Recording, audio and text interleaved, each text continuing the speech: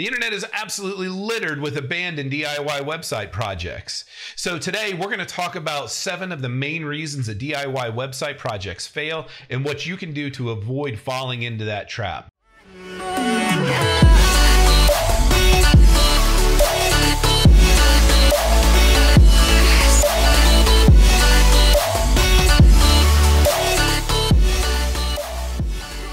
Welcome back, everybody. This is Rob from robor.net. I'm a web designer and developer, and I help people to do business better online.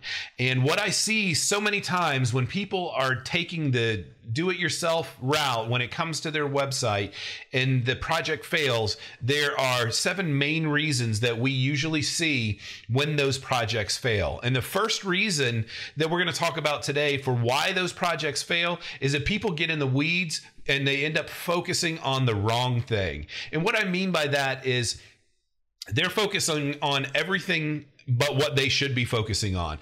And this usually will show itself because folks get totally in the weeds trying to figure out their theme, their look, the feel, the fonts, the colors, the images, those kinds of things. And they get totally distracted with that part of getting your website done instead of focusing on what you should be doing. When I'm helping people start with a brand new website, the biggest thing that I recommend for them is to find a theme that they like, that they're comfortable with, that they can spend some time growing into and growing with their website. You don't need a custom web design right out of the box, and you certainly don't need to spend days and weeks and months getting totally caught up in trying to figure out what your website looks like. Find a theme that works. Focus on creating your art, ship that art, do your thing.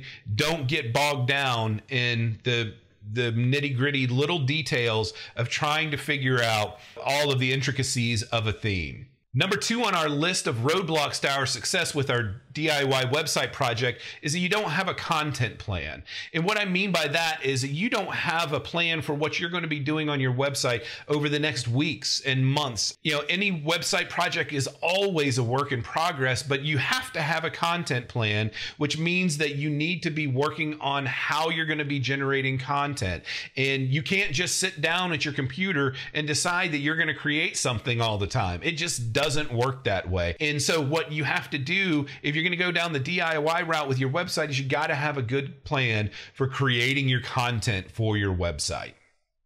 Number 3 on our list that is a roadblock to success for our DIY website project is you don't have a plan for sharing your content or marketing your website.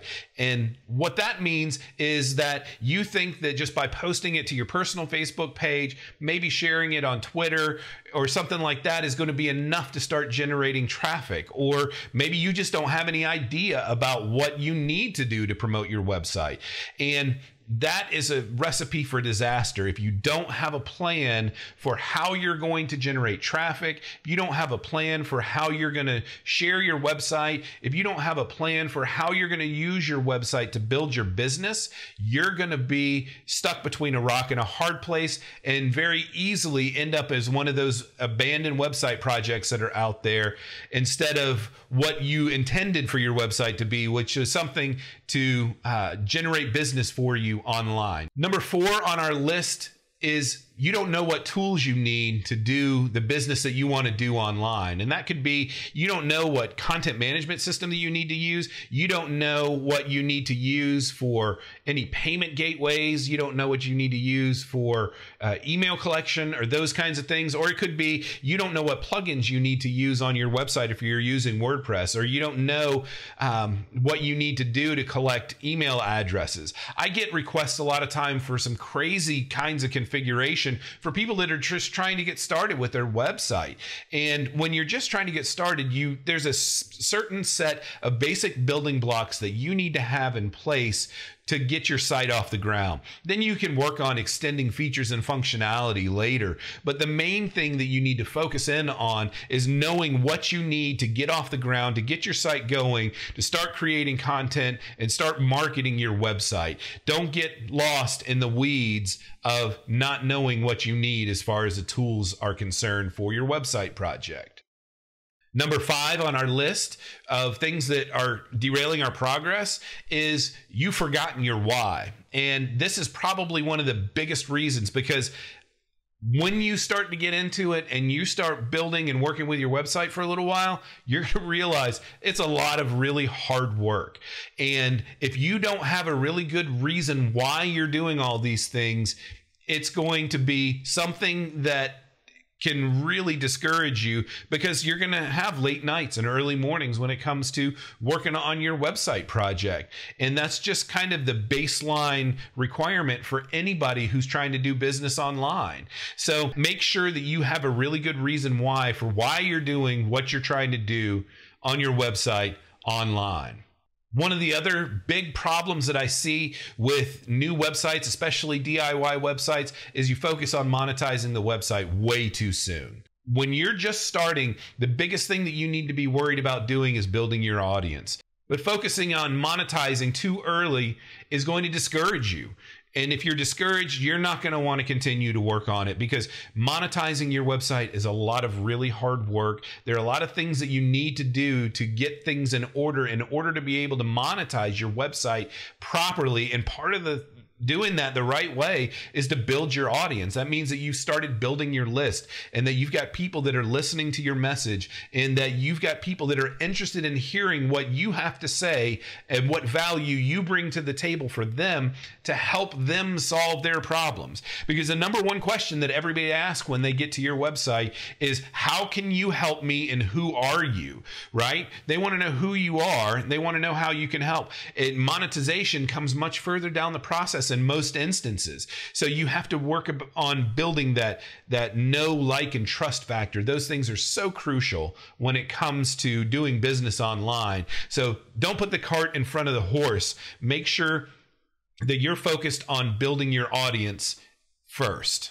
Finally, last thing on our list that derails success for DIY website projects is perfectionism. That everything has to be absolutely perfect in order for you to roll it out there. And that is just not the case. And it can be such a huge roadblock for people to overcome. You have to understand that done is good enough, right? That having it out there, being done, having things completed, that all the lists on your checklist, or all the items on your list of your checklist for trying to get your website done, all those things are checked, right? Doesn't mean that everything has to be perfect. It's a learning process. There's a consistent learning process that goes for every new website project. So continue to make progress. Work on putting one foot in front of another and taking the next step as you go down the road in working on success for your website. If you want to know more about this, I've created a checklist, and you can find that down below. This is a checklist that is designed specifically to help you to get through all of the steps that you need to complete and launch your own self-hosted WordPress site.